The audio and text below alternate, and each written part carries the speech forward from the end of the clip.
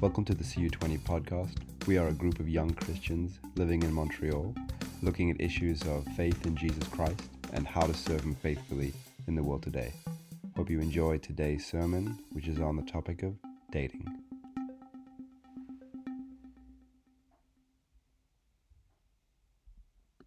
Okay, so before we get into the sermon, let's just pray together. Dear God, we want to come before you first and foremost, and we pray, Lord, that you would help us tonight to know what it is that we're called to in the season of life that we're in, whatever it is, whether we're single, dating, or married. God, we believe that you have a will for us and an attitude that you wish for us to adopt in each of these seasons. And Father, we pray that you might help us to know this. I'm especially aware tonight, Lord, of the hurts and the fear and the uncertainty that can surround people when it comes to romantic relationships. And so, God, I pray that your Holy Spirit would be in the midst of us, bringing comfort, bringing a sense of hope and closure, changing of perspective that's necessary. Lord, we pray that wounds would be healed tonight and that there would be a replacement of faulty ideas with true godly ideas.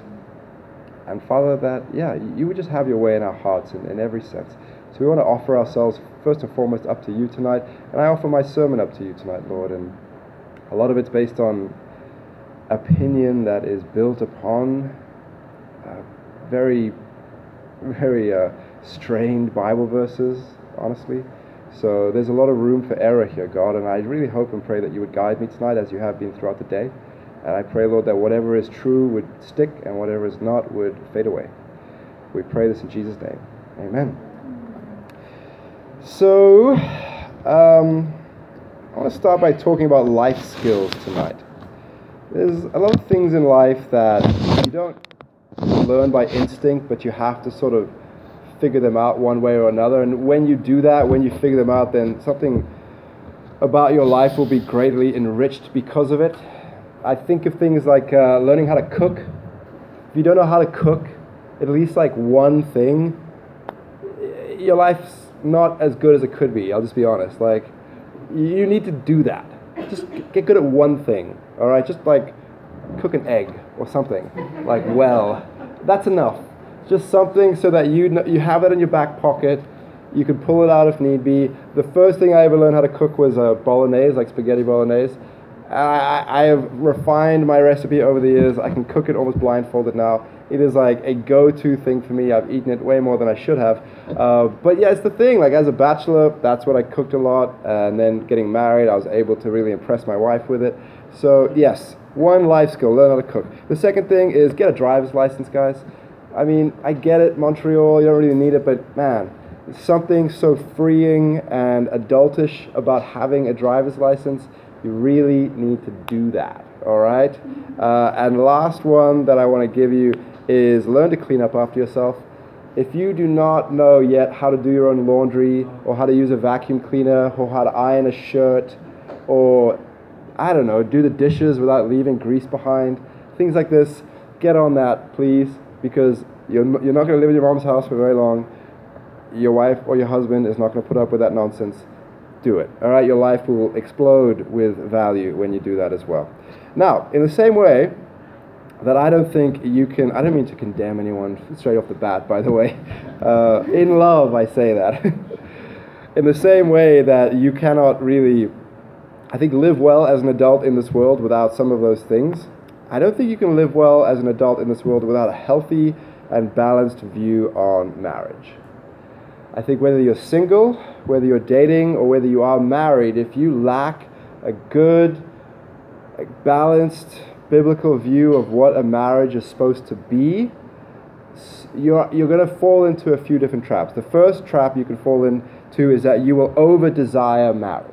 It'll be something of an obsession for you that you will find way too much weight and emphasis being put on it, or you will under-desire marriage. You will fear it, you will try and run away from it, and that will cause you to lack and to be really impoverished in life as well, if that's not God's will for you to remain single, but to actually get married. Now, these can come from a few different places. If you come from a more traditionally minded culture and you had an upbringing that was a bit more sort of about, kind of the old ways, then a lot of the times what's attached to that is a very large social significance that comes to marriage. And so, if you're not married, then there's a stigma attached to you. There's something deeply wrong with you if you're not married in that kind of cultural worldview. And so it can develop two things. It can develop, one, the sort of like really desperate neediness within people to be married. They will just have this really gaping hole in their heart until it's there, and that can be really a bad place to be in terms of being ripe for mistreatment, or for falling into the wrong relationship, or for being a very incomplete person within a relationship and not standing up for yourself. Or you can see singleness as a big curse, something that is just bad and has no redeemable quality to it, and something to be avoided at all cost, and something that makes you sort of a pariah. And that would be really misguided as well. And on the other side of things, the other sort of swing of the pendulum, we now today live in a highly individualistic culture. And what we're seeing is that more and more people are becoming more fearful of long-term commitments, that marriage is being avoided because of this crippling fear of what it will cost you, and costing your freedom or costing your autonomy or something like that. And so people are pulling back from this notion of what the give and take of marriage will require, and so they don't want to get married. They want to sort of stay aloof and stay above that, and so they under-desire it and they see it as a very negative thing. But the problem with that is that it's going to cause one of two things. Either the sort of crippling mindset that will cause you to always stay apart from people and never really give yourself over into a relationship, because giving yourself over into a relationship is one of, I think, the most freeing things you can do, for one, and number two, one of the most rewarding things that you can do. And so you'll be really hobbling yourself if you give in to that fear. And secondly, it can create this really perfectionist attitude with people, where they're saying, I'm not afraid of marriage, I just want to find the one, the perfect soulmate for me. And they're going to look and look and look for this person who really just doesn't exist. No one is going to be perfect for you. Everyone is going to be broken and incomplete in one sense or another. And so you're going to be on this wild goose chase for something that just simply doesn't exist. And today, we live in a culture that we have far more freedom and access to meet and get to know way, way more people than we used to, given the internet and the high mobility of sort of the population today. We can also, with our freedom, invest huge amounts of time and energy and money into finding the right person. And what we're finding is, even with this freedom and this high, chances of finding a great person, our relationships are still struggling. A lot of the time, we can see all sorts of examples all over culture of relationships that are going badly, and this freedom and this whatever else you want to call it has not led to better relationships. It seems that our relationships are still very broken, and so we're kind of stuck in this place now. And so what I want to start by doing is coming back to what I hope is a godly view about marriage. And I want to start there and then move on to out from there into dating and everything else. So number one thing that you find about marriage is God cares a whole lot about it. Marriage is a very, very big deal to God, and it's something that He very highly values. He designed marriage to be something that would be a great tool of blessing into this world. He designed it so that through marriage the couple might grow into Christ likeness more, that the raising of children could be done in this sort of safe and loving environment, that it would be an edifying thing to the community, that the community outside of the couple and outside of the nuclear family would be blessed by marriage.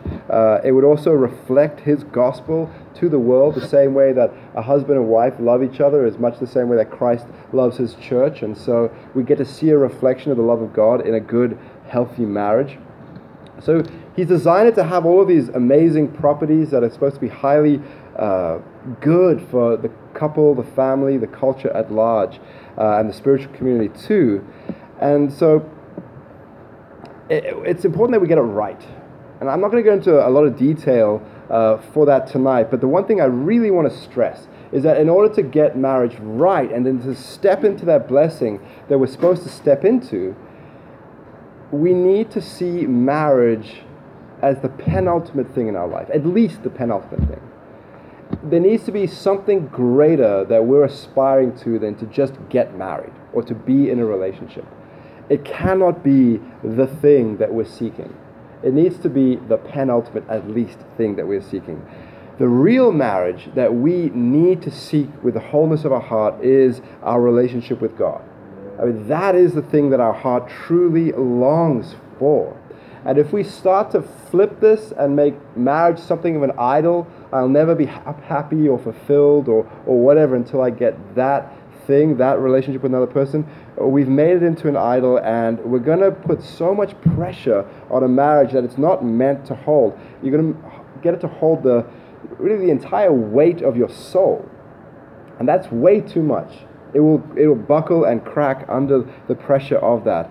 You need to put God first when it comes to your desire for personal fulfillment, which, that's a good and fine thing to seek in life, to be fulfilled as a person.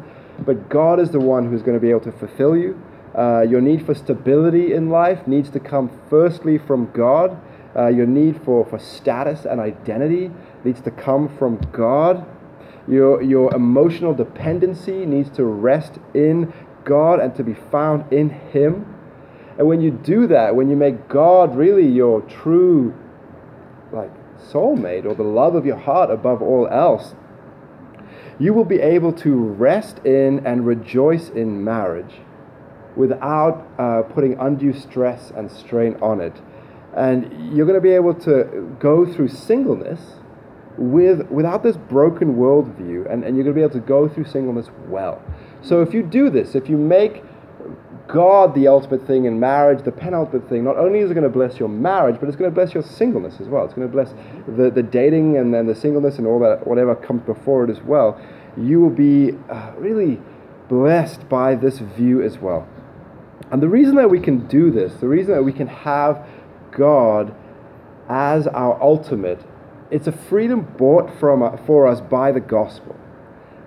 It's this amazing thing that's happened because of the gospel. What's spoken of in a lot of the New Testament is this inbreaking of a new order in the midst of the old existing order.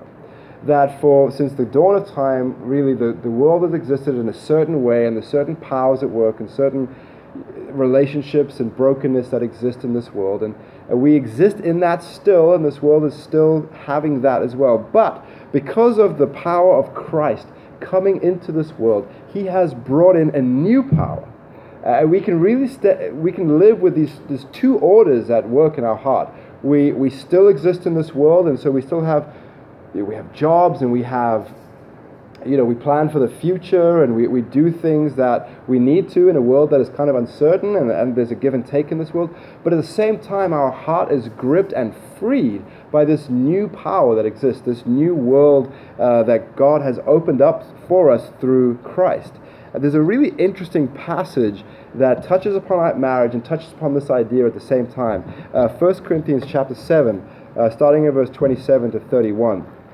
It's a weird passage, for sure, and maybe it's one that you've come across before and have been confused by it. So I'll try and unpack it a bit tonight for us.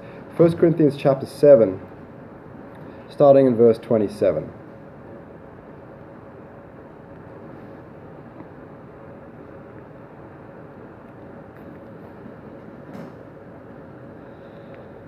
Okay.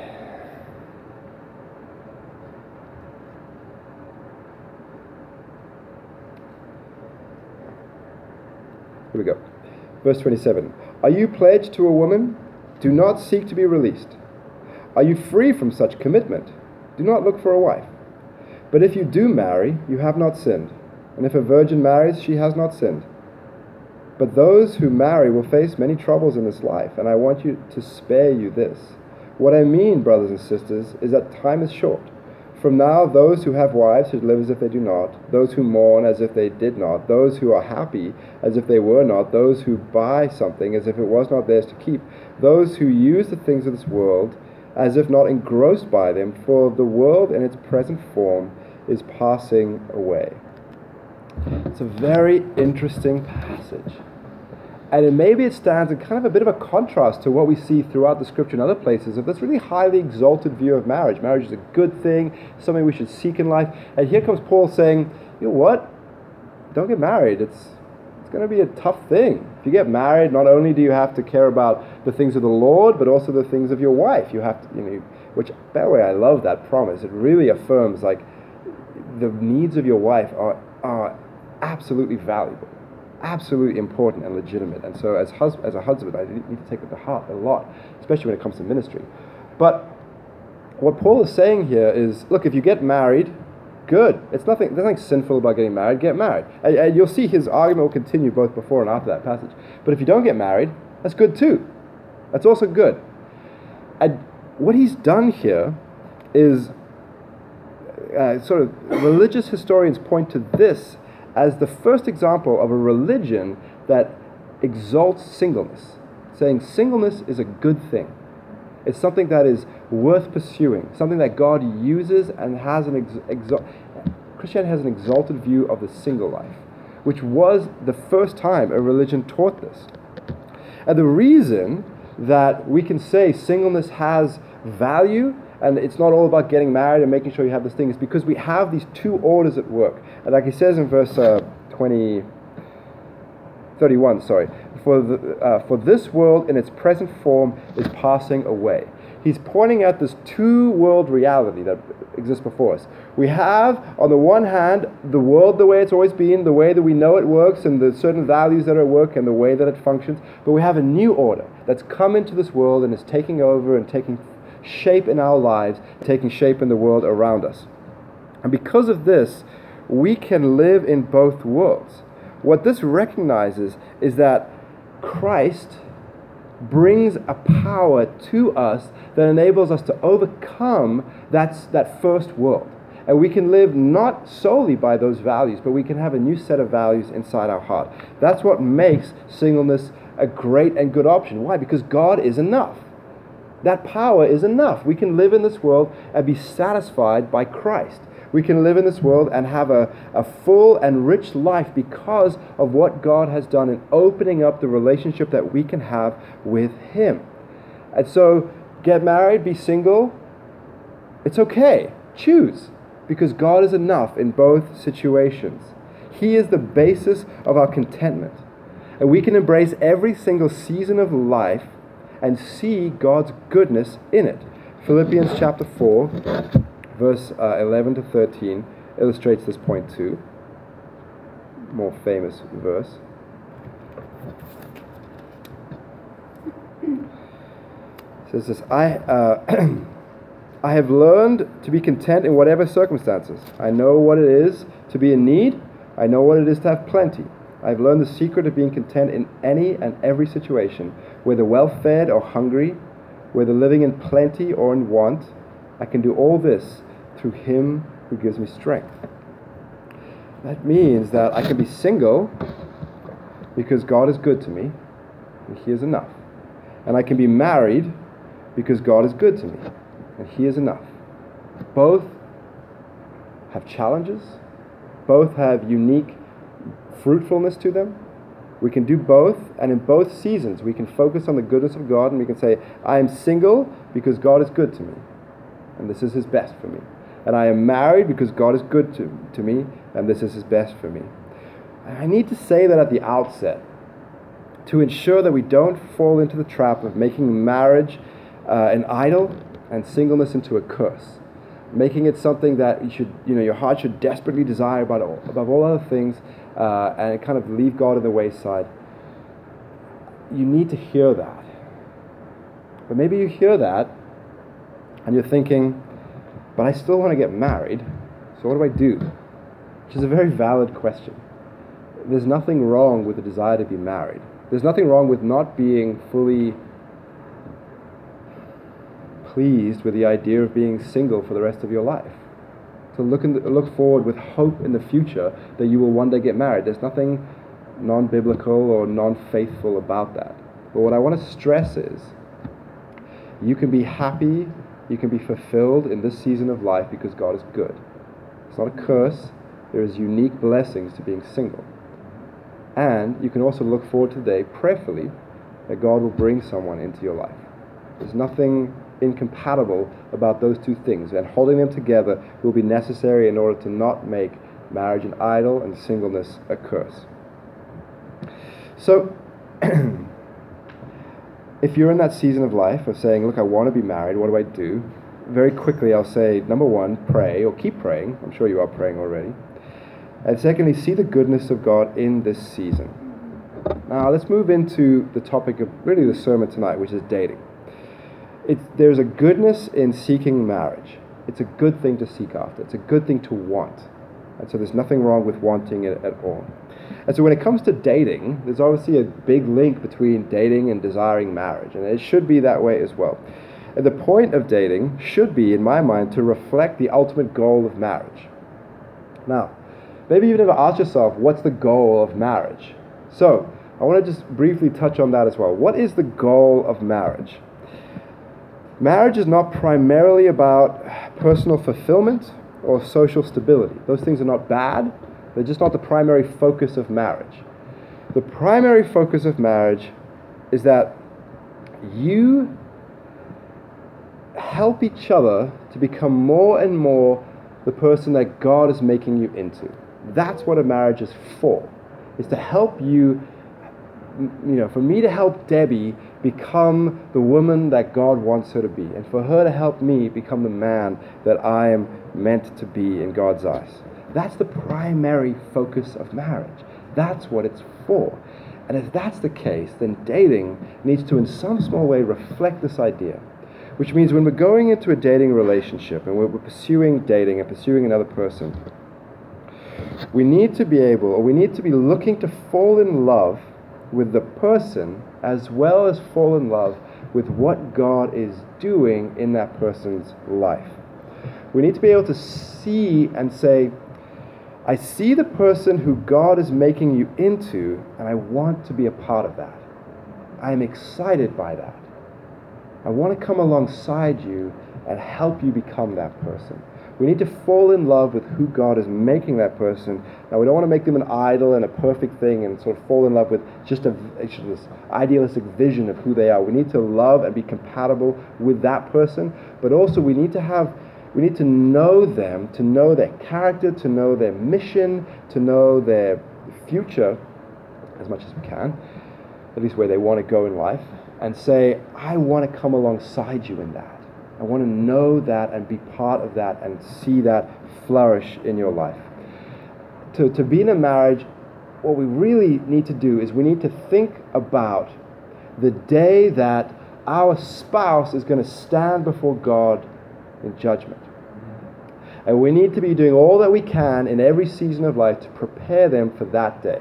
So I need to think about the day that Debbie is going to stand before God, and I need to do all I can in this time of life to prepare her for that day that she is going to stand before God, and hopefully God will say, well done, good and faithful servant. That's the goal of marriage. That's what we should be trying to do. And if we do that, then the personal fulfillment that is not a bad thing to seek will come. That purpose being given into marriage will give great joy and fulfillment to marriage as well. It's difficult, for sure, but nothing that is good is easy. But it gives great fulfillment and satisfaction. Your marriage is not in and of itself the thing that you focus on. You focus on God, even in a marriage. And focusing on that will bring joy and fulfillment to a marriage too. Now, this means we need a dating model that is going to help us move beyond what is commonly sought after in dating, which is kind of infatuation, to be able to move out of that into a more comprehensive attractiveness. A comprehensive attraction to the person, to be able to see their character, their future, and their mission. So, I'm kind of building a lot here, I know that. We're going to get to the meat and potatoes soon. But let's just look at the way dating has looked the last sort of 100 years or so in our culture. So let's look at, very briefly, the history of dating.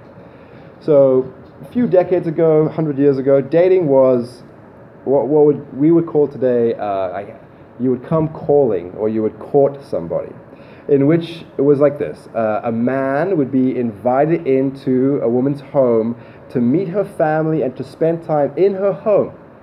And they would get to know each other well then. And this was the case because the family had a great interest in the outcome. The family was a huge part of this decision that you were making, and there had to be compatibility, and there was sort of social interest involved as well. And so the focus was on character assessment, the focus was on getting to know each other, and interestingly, it was the woman who would initiate this. She would invite the man in to the house as well, which is an interesting flip to what we have today as well. So that's kind of the way it was.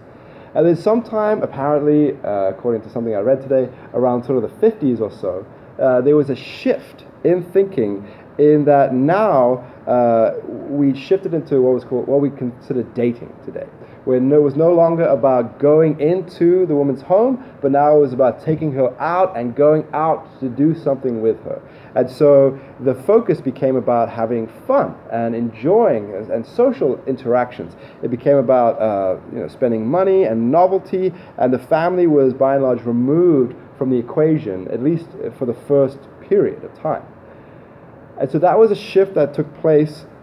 We've had another shift that's taken place, and this is we're kind of at this precipice now where there's still that very much in our society today, and that's a model that's adopted largely today as well. But there's this other model that's being more and more adopted today, which is sort of what is, I guess we could call a hookup kind of culture today, where you could say in a line it's sort of sex before dating, where people will meet, they will have this sort of initial interaction, which is often very sort of sexual or physical, but there's no, in the initial meeting, there's no strings attached, there's no assumption of a relationship that will come out of this. It's just sort of meeting to have this fleeting affair, this fleeting moment, and then it's gone, and you can go through these things and it's no problem. And they're beginning to see more and more dating as something that will only come in very specific situations in which you're very sure of that person, because dating requires a give and take. Dating requires this difficult kind of sacrifice, and so it should only be entered into with caution. And so this is kind of the other world that's kind of growing up around dating today as well, is this sort of fear about commitment and sort of even that initial dating relationship. There's a fear about it, about what it will require of us. And so there's sort of a hesitation to that, but still holding on to the fun and the fleetingness of the physical passion and these types of things at the same time. So, where does this leave us today? Culturally speaking, what this means is that we have no real clear model or community structure in place to help those who are in that phase of dating. That if you are dating, you're by and large on your own. You don't have a map, and you don't have much support around you to figure it out as you go along. This is kind of, you got to do the best you can in the midst of that. But I don't think it's wise for us to look back nostalgically on the way that things were as if we're going to try and recreate an old model. I know that kind of a lot of you maybe grew up in a Christian worldview that was very much about trying to recreate the sort of courting model and like coming to call kind of model. I am not a proponent of that. I don't think that that is what we should be trying to recreate. Now, not to say that that was all bad. There was good elements to it for sure. But what I want to do is recognize the season that we're in as a culture is so different from how it was back then. And that had its own inherent flaws at its time as well. And so let's be realistic about the stage of culture that we're in today and the stage of life as we live it today, and to try and build something that will on one hand uphold a Christian worldview and at the same time be realistic about how life is today. So most of the time I see Christians attempting to adopt the models that they see around them. And so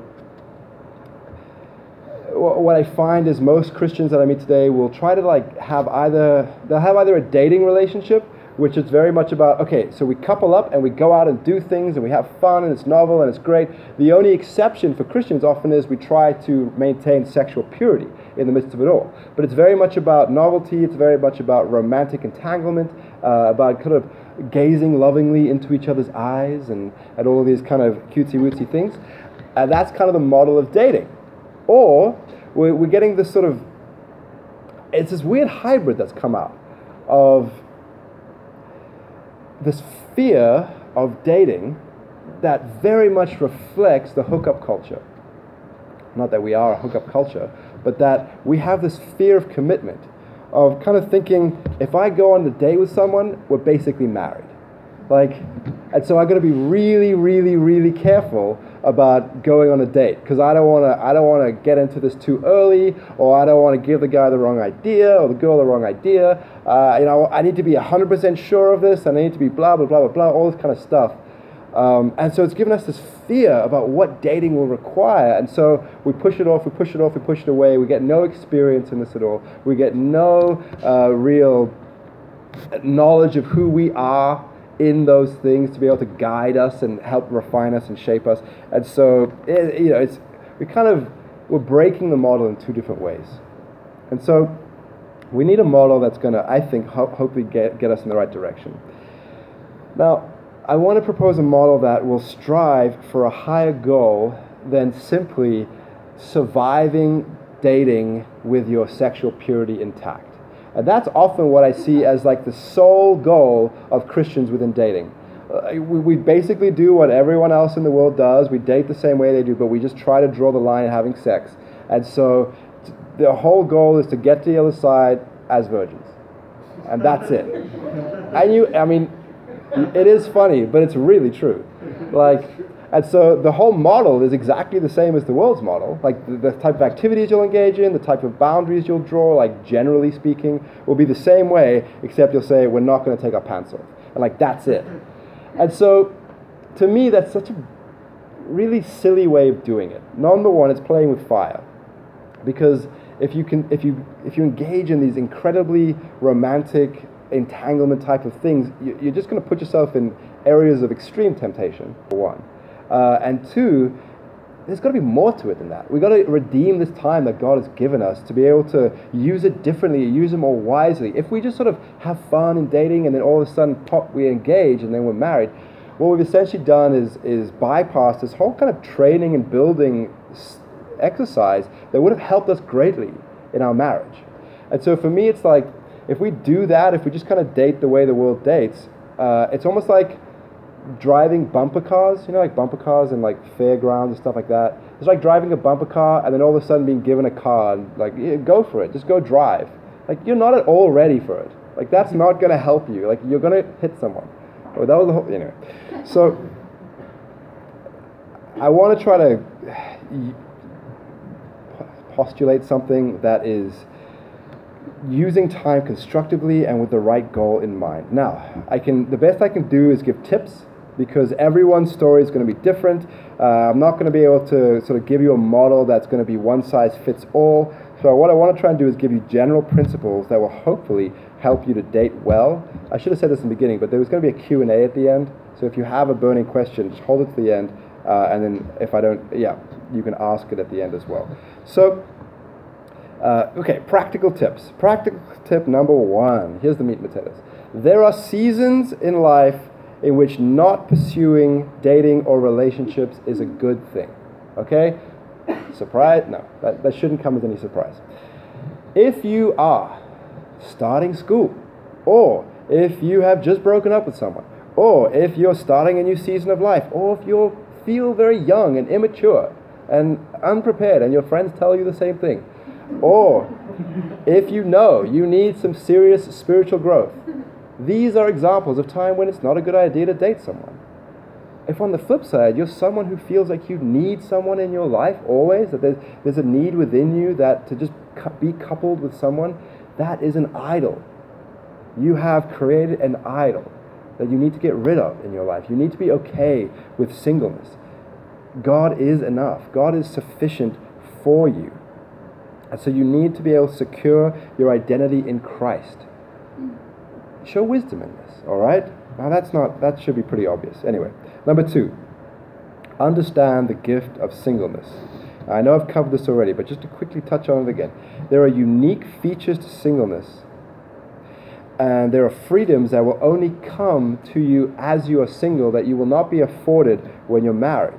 And so do it well. Enjoy being single and use the giftedness well. You will be able to have many, many more friends of the opposite gender when you're single than when you are dating and married someone. Because it, by necessity, will change. You cannot have the same amount of, like, I can't have a bunch of female friends because I'm married. My wife, like, that would be inappropriate for me. But if I'm single, that's okay. That's totally fine. And so that's a good gift of singleness. And you can use these relationships to learn and to grow and to understand and to ask questions and to become more rounded as a person. Like, I'm so grateful, just as an example, for the fact that I grew up with a sister. And we were very close in age. And so I was able to really learn a lot from her about the differences between a sort of boy and a girl at that point, but like a man and a woman when we grew up, and be able to understand. And I was, I think, a better boyfriend when I became a boyfriend because I had a sister growing up and I was able to understand that. You guys have a bunch of brothers and sisters in Christ in this room. Use those friendships wisely to understand and to grow in that understanding too. I want to put a caveat here as well, though. Singleness is a gift. That doesn't mean that it's always easy. I had a conversation with a woman once who was single, grew up in a culture in which she had kind of passed that age where, kind of her prospects for marriage were rapidly drying up. She was now probably considered sort of damaged goods. As sad as that is to say, I mean, that was the reality of the situation. And she asked me, if I'm gifted for singleness, if this is something God has designed me for, isn't it supposed to be easy? Because it's not. It's really hard to be single. And I told her, given the way the culture shaped you, and given the way that our culture still to this day impresses upon you, I don't think it will ever be easy. You cannot look at whether this thing is easy or not to determine whether or not you're gifted to be single. Again, you need to be able to hold on to the goodness of God throughout every season, to trust in Him and to pray about it for sure. But don't expect that, if I'm meant to be single, it's just going to be easy. I don't think that's the case. There's far too many factors involved that shape our lives and impress upon us for us not to be affected by that. So singleness is a gift. It is something that has inherent goodness to it. But it's not without struggle. It's not without pain. And so please, I don't want to minimize your pain.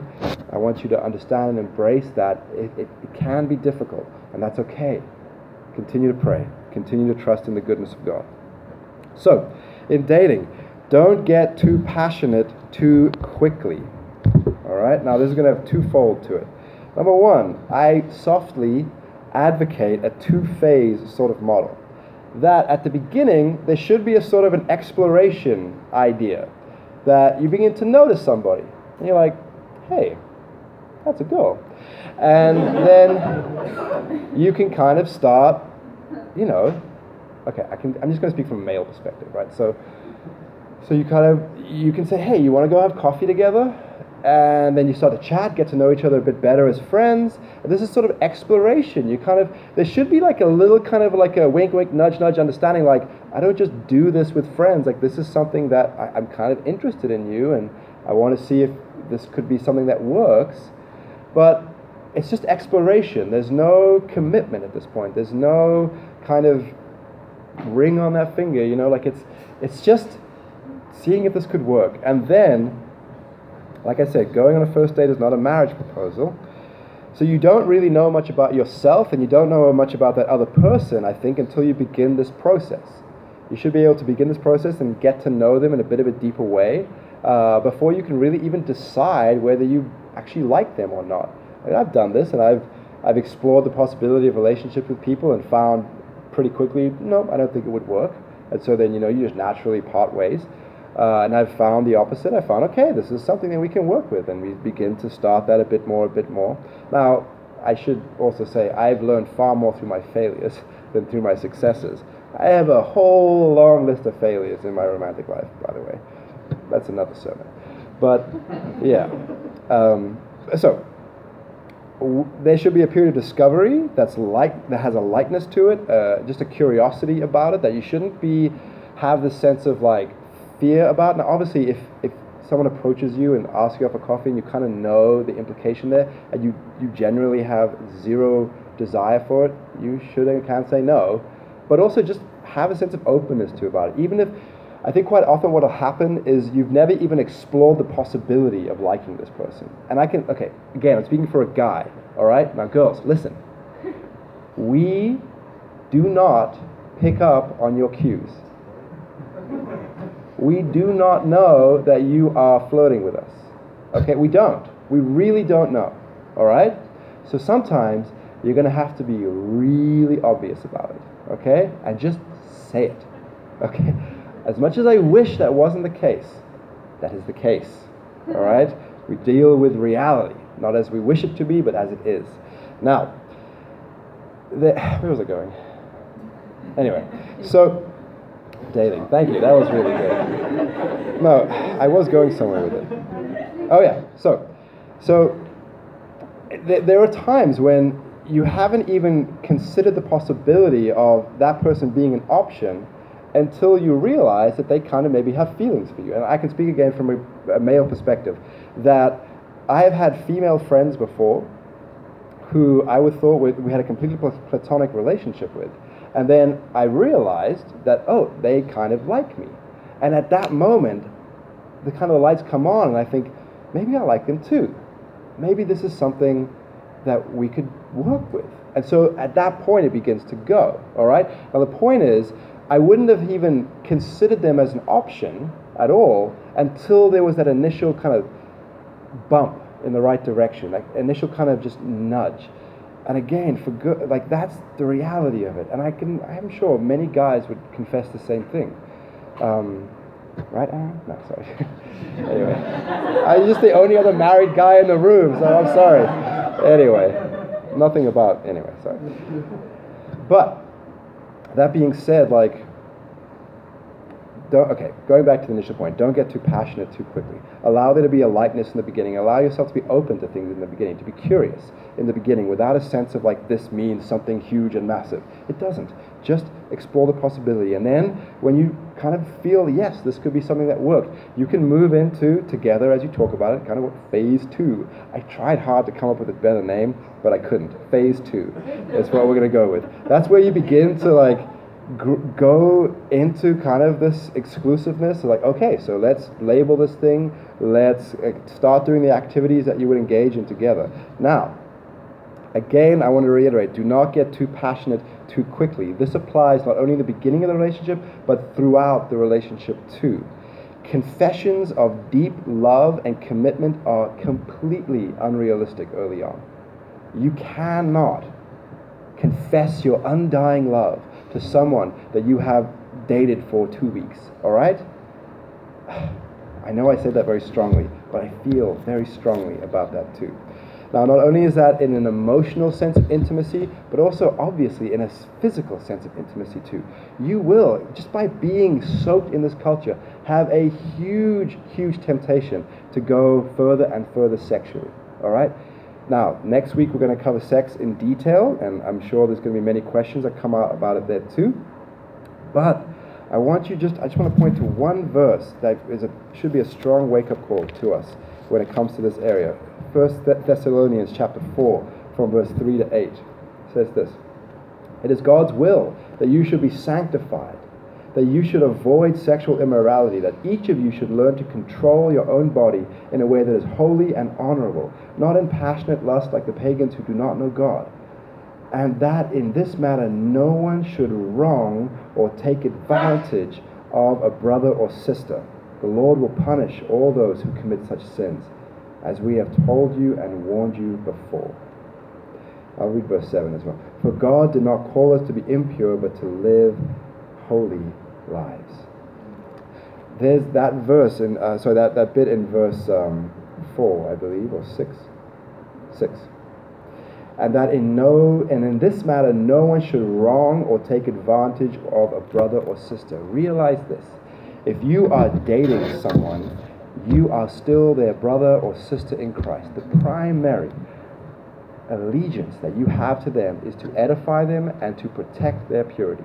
That is what you are called to do. If you, because you're unable to control yourself, lead them into sexual temptation and sin, God holds you responsible for that.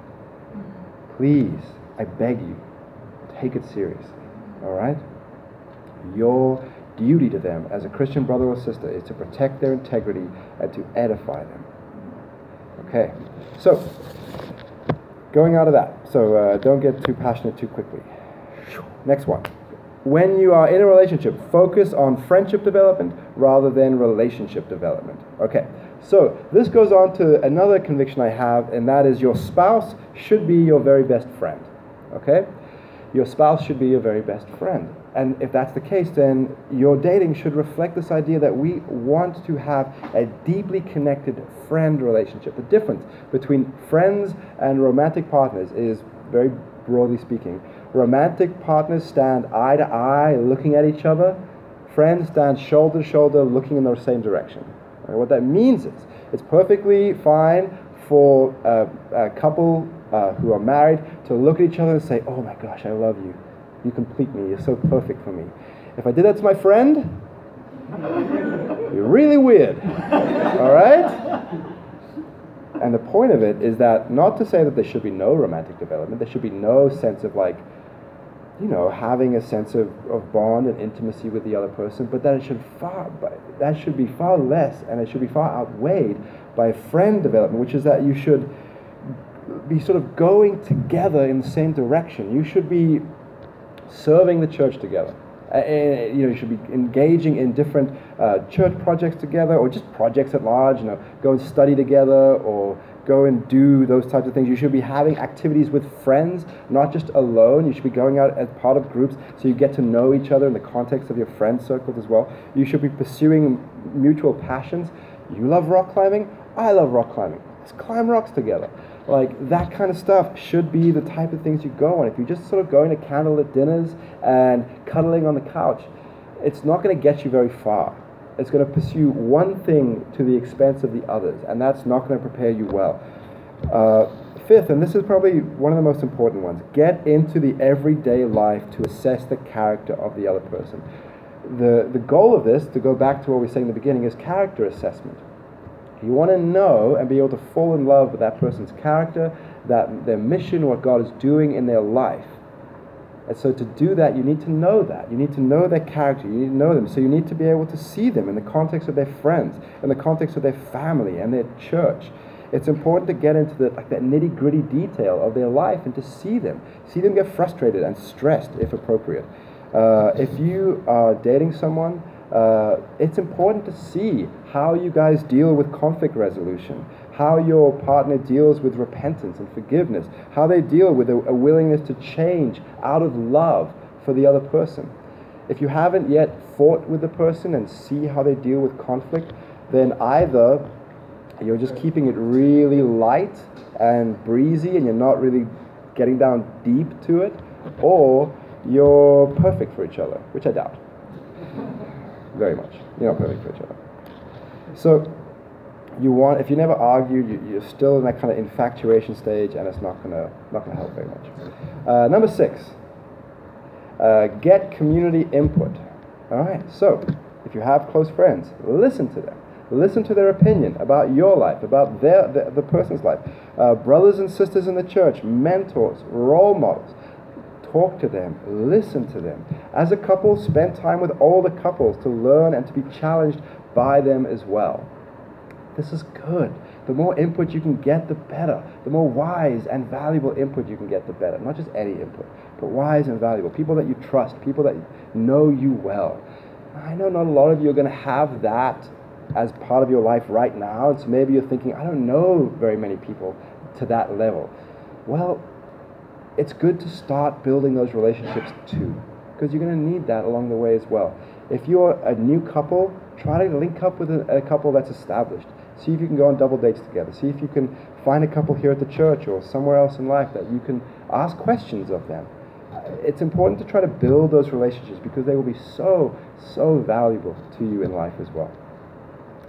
Now, the 7th one is, I want to advocate a sense of seriousness to this as well. you cannot just prolong the dating, exploration, phase 2, whatever, indefinitely, all right?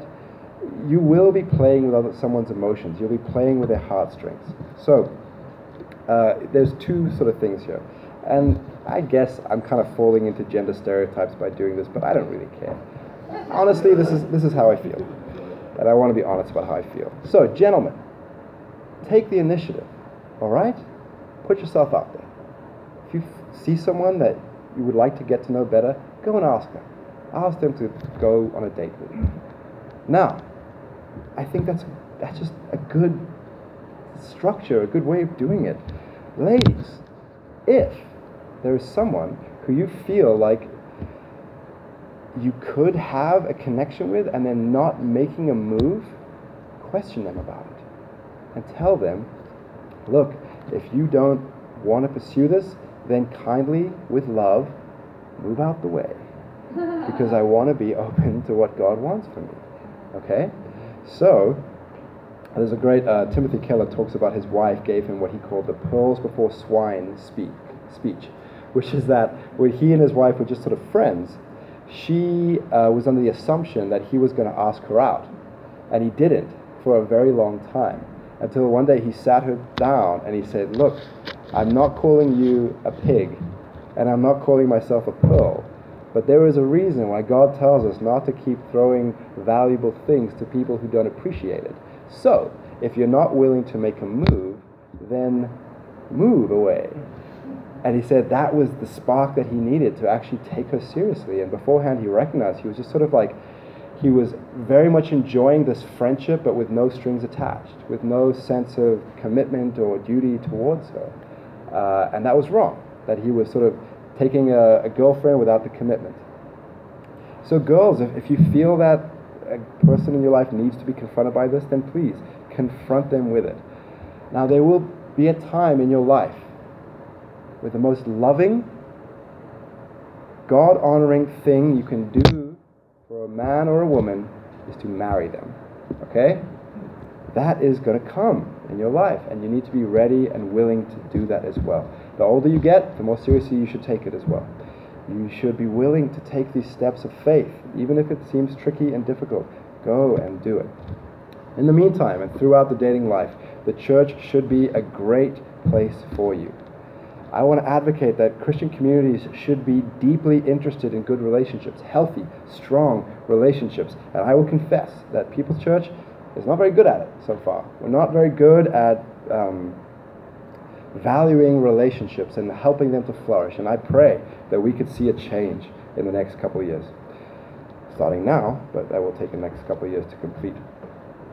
But what I would like to see is within a church community that singles feel richly blessed by being here, because they're in a community in which we can experience cross-gendered relationships and get to learn from each other and experience what it's like to have these types of like sibling-ish relationships, learn about ourselves, learn about the opposite sex, learn about what works best, and we can be greatly enriched by it. And as couples, we can learn from other couples and be a light. So as an established married couple, I can be a light to others. Others can look to me and Debbie and be able to ask us questions and be able to get a benefit in their relationship from it as well. So that's kind of the end of my tips.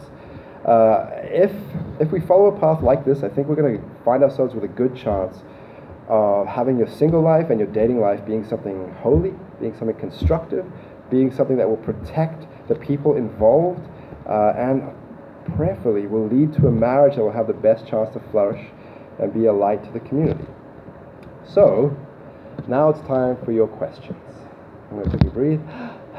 Now, I realize there is a lot more ground to cover, so does anybody have any questions?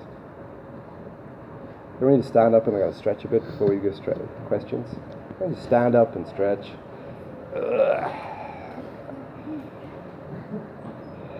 I don't want to put myself out there as like the expert on this, but I will do my best. So, Randy? Pardon? Who were the cookies for?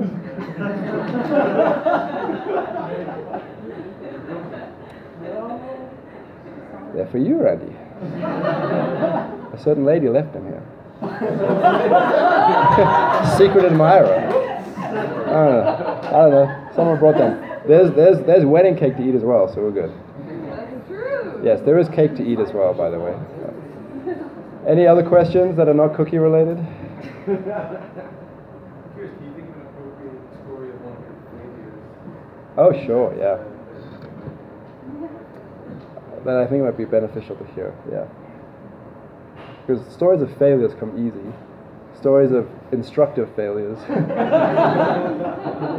So many of you probably don't know that I was engaged, that I broke up an engagement with somebody. So when I was, I think 20, when I was 20 years old, I asked someone to marry me.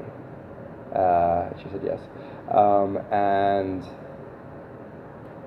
I think what I learned a lot through that, two things. One was we really didn't listen to the counsel of other people. That there was a lot of like red flags. When you look back in it, there was a lot of red flags about the relationship, such as my friends really didn't like her. My parents really very begrudgingly accepted her. There were a lot of arguments that we got into, and because I was very new, this was the first serious girlfriend I'd ever had. We would fight like once a week at least, and she or I would like not be on speaking terms for like sometimes more than a day, like every week, and then kind of get back together and then fight again and back. And I just thought it was normal.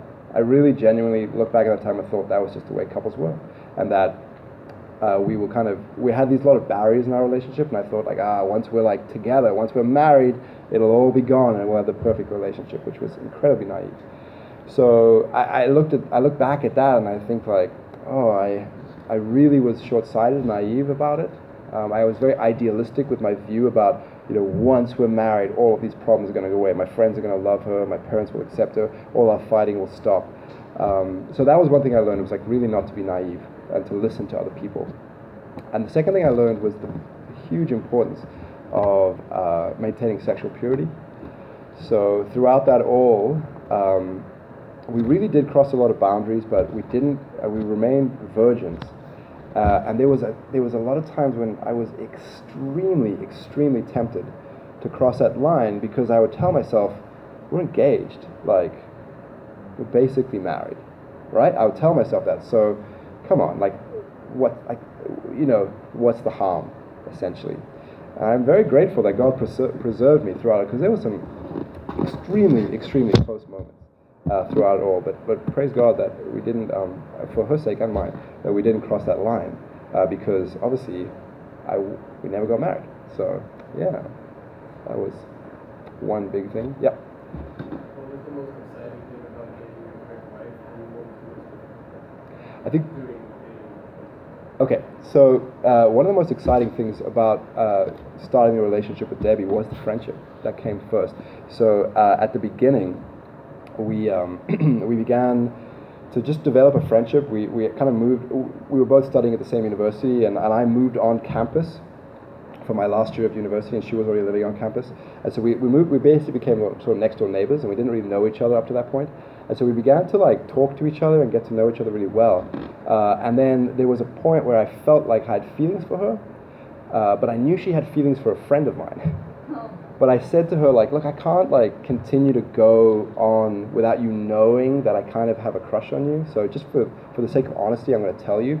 And she said to me, like, thanks, but I don't feel the same way. So I was like, okay, that's cool. Like, I really wanted to preserve the friendship. And so I kind of said to myself, like, I'm not going to let this destroy the friendship. I will continue to just be her friend. I really enjoyed hanging out with her. So we continued to develop a friendship, and it was really hard at first, but it was really a valuable thing. It helped us really get close as friends. And then there was a point where she asked me, she's like, do you still like me? And at that point, I still did, but I had said to myself, I will not ask her again, because I don't want to like sort of embarrass her or kind of put her on the spot. And I said, well, honestly, yes, I do. And she said, okay, good, because I like you. And that's kind of what it kind of birthed out of. But that was one of the biggest blessings I had, was just to enjoy like this relationship kind of almost coming together naturally without really any pressure on it, which is really good. And one of the hardest things about the dating relationship Yeah, that was a question. Probably again, like maintaining like sexual boundaries was really hard. I didn't grow up in a Christian family, and so I had no kind of parental support of being like, got to do this. And so, and then she kind of grew up in a Christian family, but sort of not really. And then but she was also living very far away from them, and so she was living at home. I was living at home. There was a lot of opportunities for us to be alone together, and so it was really hard to kind of draw those boundaries well. And I think that's probably was one of the biggest challenges we faced, was to really just try our hardest to stay pure. Yeah. Questions? Hello.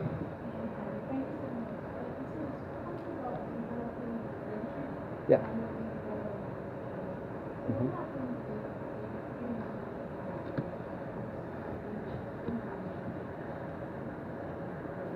Sure.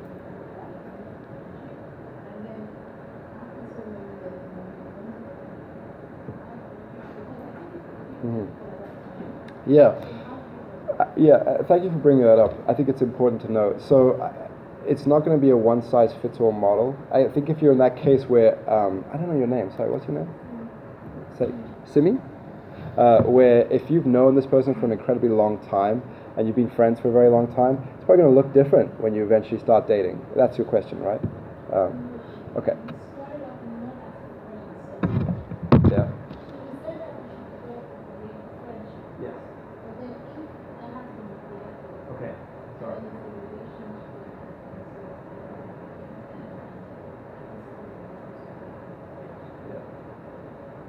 Okay. All right.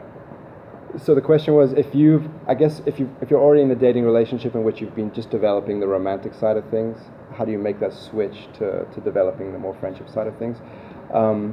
It's probably going to take different boundaries being set up. I would say a different strategy approach to say, let's try and when we're together, focus on mutual tasks that we're doing together, focus on, I think even going through like a book study together, like there's great books out there about preparation for marriage and asking each other very difficult questions to kind of get to know each other's character. I think that's really important too. And then to see each other in those different contexts. So instead of spending time, eating dinner together, you spend time at church together, or you spend time among friends together, or among family together, to really consciously put those things into practice so that you're able to see more and more of those things. I think that if you come out of it into a marriage in which you have a very strong romantic relationship, but you're not very strong friends, you're going to continue to find your emotional quota, like sort of quota, being filled by other friends in your life, which is appropriate to a degree, but not to a great degree. Like, if, for instance, I had a bunch of female friends in my life that gave me like a sense of, like, that I joked around a lot with and would like spend a lot of time with on the phone and all that kind of stuff, that would show that my wife's not really a good friend to me, and I would be awful. Like, I'd want my wife to be a really deep friend that I felt good connections with, that we could build our relationship upon these mutual interests that we have, and to focus on those mutual interests. And if they're a Christian that you're with, and one of your big mutual interests is growing in Christ, to have a relationship that's built upon mutually growing each other up in Christ. I think that's a really key thing that you do as friends for each other, that should be introduced into a relationship. Anything else? Hello. Mm-hmm.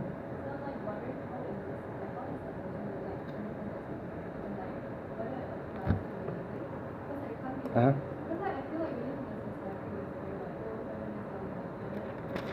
Yeah.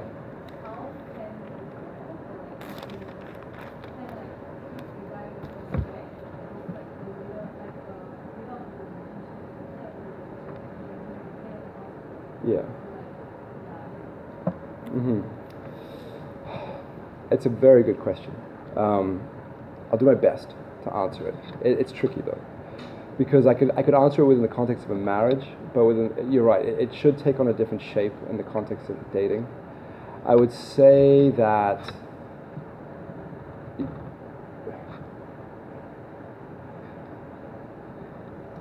the way that it should work is, I think that a woman should be willing to, if there's a leadership vacuum, to address that and to call it out when she sees that, to say, look, you're not doing what you're called to do here.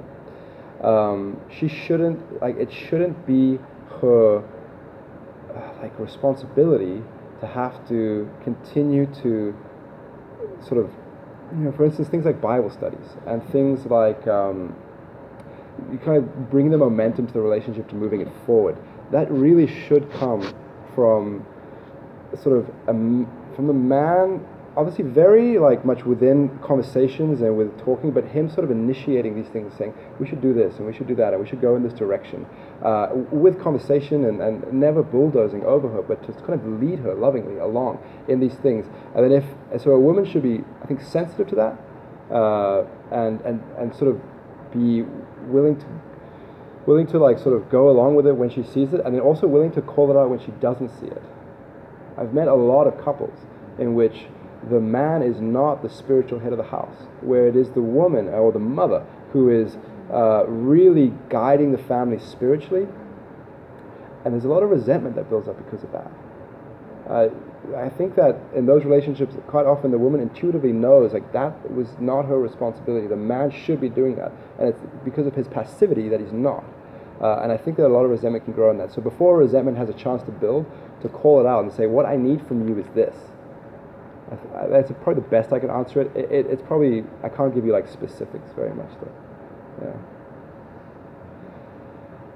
So you might be answering this next week, but if you have gone too far, you have crossed the line sexually, then is there still hope for a good, solid Christian relationship? Yeah, I will be going to that a lot next week, but yes, absolutely. I think that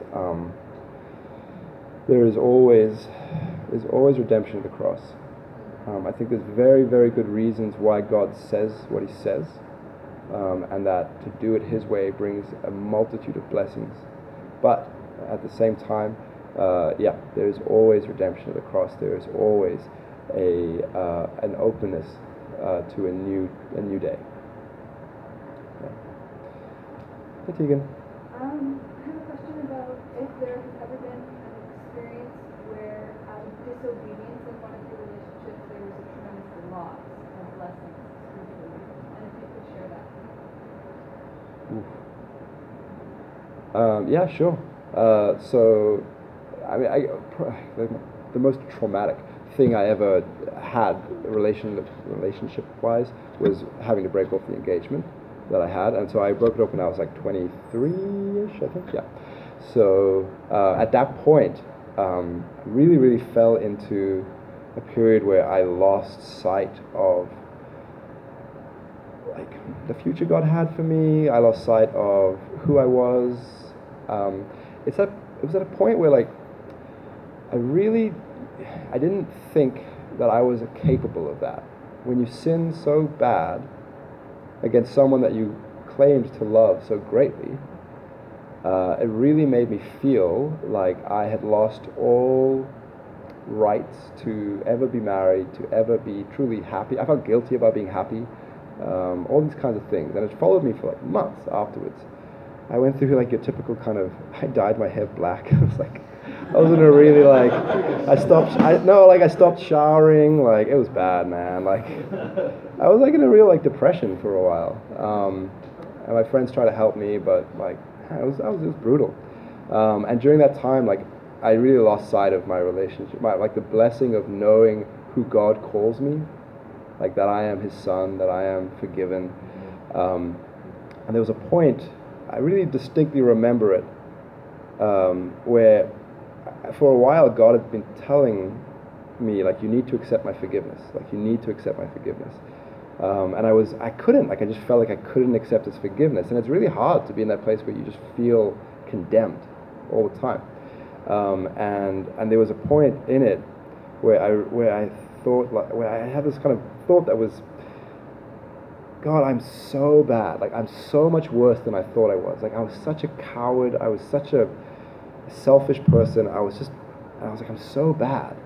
And in the midst of all that, God really spoke to me clearly and said, I know that about you, and I still love you. Now you see yourself the way that I see you but I still love you. Realize that.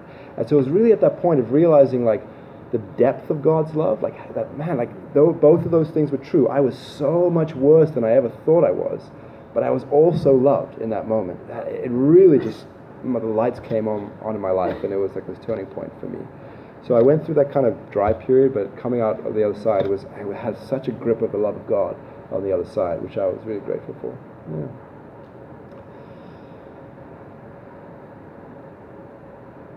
Any other? Aaron in. So let's say you were involved in a relationship with Okay. Are you saying after you break up? Oh, I guess just be adults about it. Like, it happens. Do your best to sort of still see each other as friends or as acquaintances. I would have to like depend. It really does depend on like how the relationship ended and kind of what happens next. But what I would hope is that there is redemption and reconciliation in the cross. So I think to have maybe even like mediated discussions with like a pastor present to be like, okay, like how do we move forward now, even after this breakup? I know it might be much easier just to say, well, I'm going to go to a different church or something like that. And in some cases that could be appropriate, but I think I would like to hope that in most cases, being civil, being adults, and being patient with it, I think you'll be able to find you are able to kind of get out of that and be able to just be brothers and sisters again. But it'll take time and patience and effort for sure. So let's say you're getting involved With going to another church.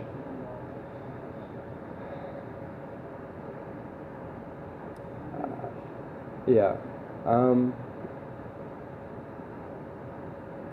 I think that it may constitute giving up too quickly and not really trusting in the power of the gospel to unite us despite our many differences. You know, like, I like to think that the church is far closer to being really naturally opposite ends of the social spectrum and yet held together in Christ.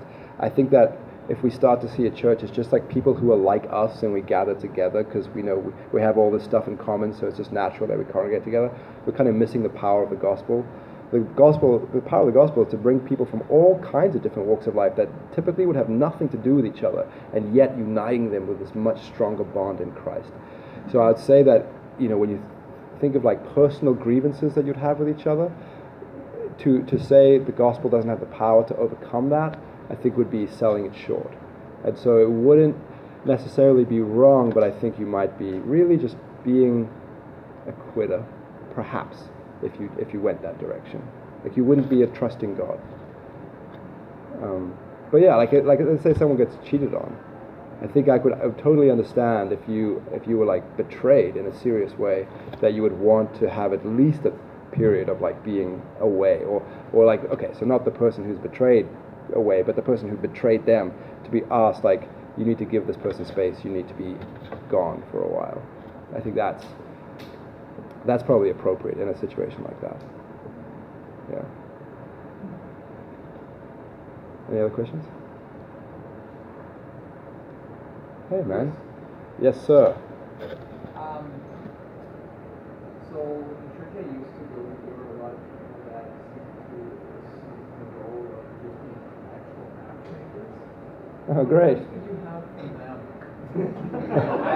I was well aware of who was single and who wasn't. Oh, okay. And it always just made things really awkward. Yeah, I get it, yeah. I don't know, like, it's, if they're, like, much older than you, I think it can be really difficult, right? Because you can't really, like, if they're the same age as you and they're just being annoying, yeah, then you can just tell them to, like, knock it off. But if they're, like, much older than you, I don't know, does anyone have that I know there's some girls in this church that happens to them a lot. Anyone, do you have any advice for it? Honestly, That's not really happened to me. I I don't. brush it off. Okay. That's the easiest way to deal with it. You laugh and brush it off. You laugh and brush it off, you make a joke about it, and keep going with it. Yeah. I mean, I think if it becomes a real, yeah, if it becomes really bothersome, they have to say, like, you have to stop this. Like, you have to treat me like an adult. Like, I'm capable of making decisions. I'm capable of, like, I'm capable of like knowing who I am, and I can see people, like I have eyes, like, and be able to tell them like I appreciate the effort, but it's really annoying me, with love. Stop it. Yeah, and I know in like certain communities it would be really common. Yeah. Mm-hmm. He deals with it by saying something as Oh. Well, I wouldn't advocate that, but if it works, I guess. Yeah, I get the annoyance. Yeah, tricky thing for sure. Well, that's true. You could just get married. That would shut him up. Yeah. In their face. Yeah. Anything else? Hey, man. Okay, well.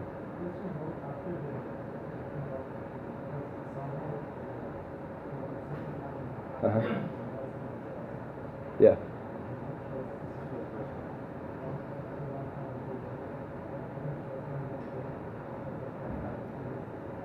Yeah.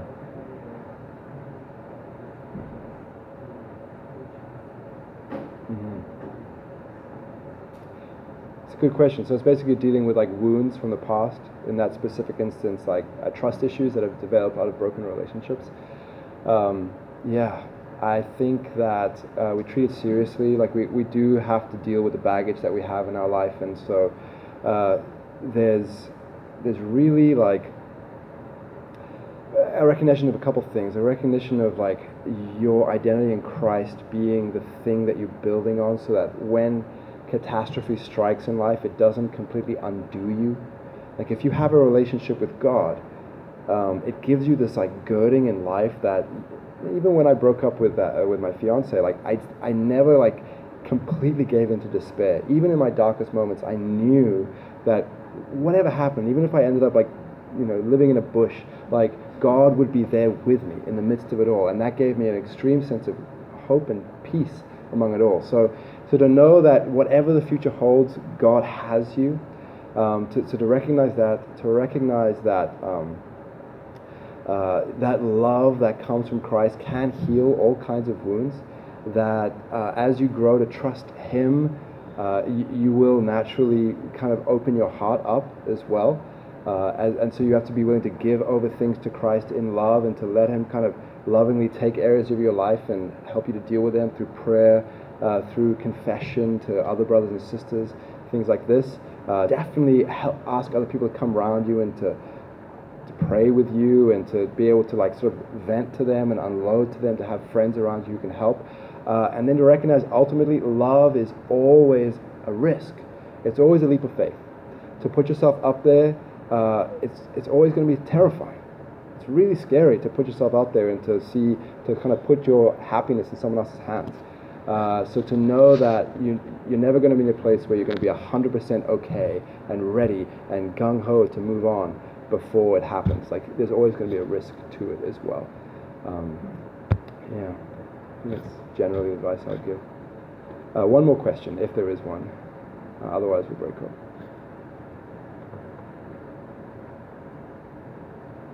All right.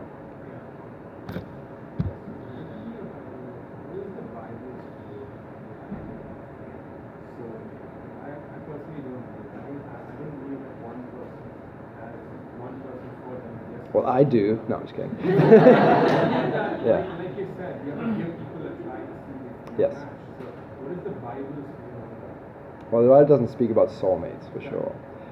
There's certainly like a case to be made in terms of like what you would call sort of like providence, or maybe serendipity, to say like, oh, people just kind of find each other and it's God's hand putting them together. So that's something that certainly takes place, and there's a lot of stories of that in Scripture and in church history as well. But not to say that's the same thing as like a soulmate. Like when you meet that person, you're not going to like feel like that is the one necessarily, So the Bible doesn't speak of not that I'm aware of, not that I can think of it in this moment, and I don't think I've ever found one that would speak of the idea of like a soulmate. No, but there's ideas of compatibility, and the only thing the Bible says in terms of like who you should marry is that they're a Christian. That's it. Like that's the bar the Bible sets. And I think it's very important to actually bring it up because I know a lot of people can get frustrated with like the lack of options in the church, and I can get how incredibly frustrating that is, and my heart breaks because I don't want to make light of that. I know that some people have been waiting and waiting and waiting a long time and feel like there's just no option for them. I just want to impress upon anyone who might be feeling that the importance of being what's the Bible called equally yoked, like being in a relationship with another Christian. Like, I cannot imagine being married to Debbie if she wasn't also a believer. Like the part of my heart that she wouldn't be able to share is massive. Like my fears, my joys, my goals in life, my value system would all, I'm sure if she loved me, she would try to understand and to relate, but I know, because again, my parents aren't Christian, and my siblings are not Christian. They sympathize, they try their best to understand, but they don't get it. And so I know in the relationship I had with my family, there was always this thing that held me back from like full fellowship with them. And to have that in my marriage would just be agony, just be absolute agony. And so I really want to spare anybody that. I think not only would it be really unwise in terms of like the types of temptations you can fall into and the types of ways it can really hurt your walk with God, but on the flip side of it, just like the blessing you miss out on would be really big, really, really big. And if you think you're okay with that, then one of two things are the case. Either you don't really understand what's at stake, or you don't really care about God as much as you should. And so, yeah, I would really, really highly stress that. As much as it's difficult, please have patience, trust, and pray, and I think God will answer.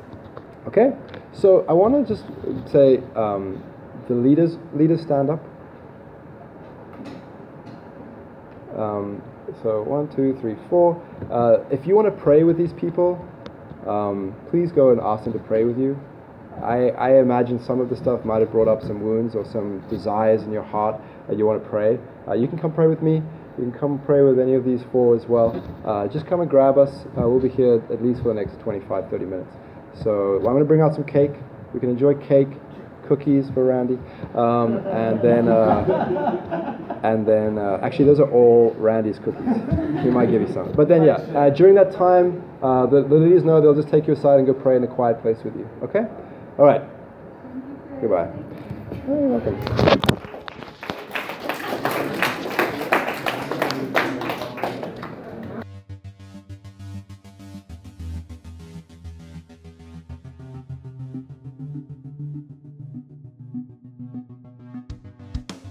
Thank you for joining us for the sermon today. I hope you found it interesting.